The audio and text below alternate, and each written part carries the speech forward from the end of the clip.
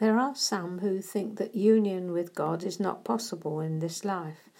We're not talking about something physical here, but deep calling to deep. Spiritual union where two wills are united in common purpose and thought.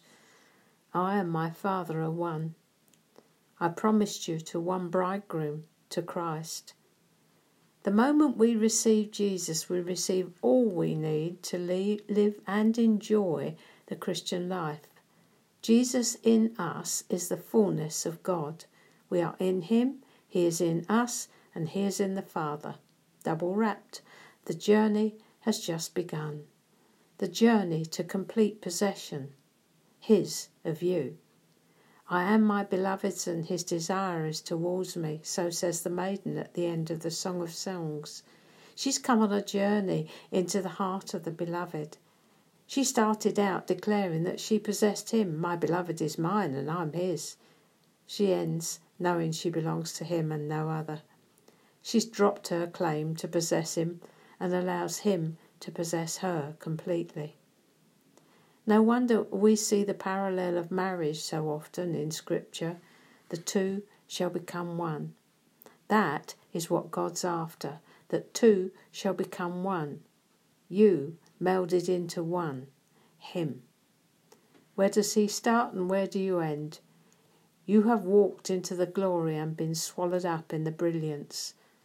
No longer two lives to be lived, but one, his, through you. And you are more than content to have it so.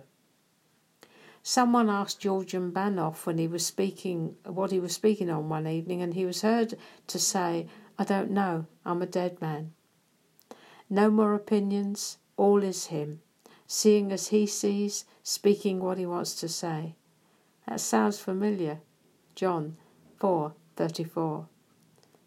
Of course, that's what it's all about while we're here, doing what the Father wills, on earth as it is in heaven. Can't get away from it. We must be about our Father's business, just the same as Jesus was, and he wasn't referring to his dad being a carpenter.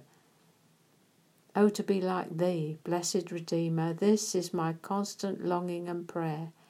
But there's only one way to do it. Total consecration. No longer two lives to be lived, but one. The anointing, the indwelling presence, takes everything out of our hands. So question, how are you doing? Questions, are designed to transform your relationship and your walk with the Lord. A good teacher does their job best by questioning the pupils, making them think about what they really know and believe. Questions are designed to transform your understanding of yourself and how you are changing on this journey of discovery.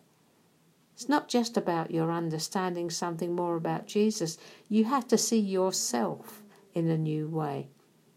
The way he sees you, which is brilliant.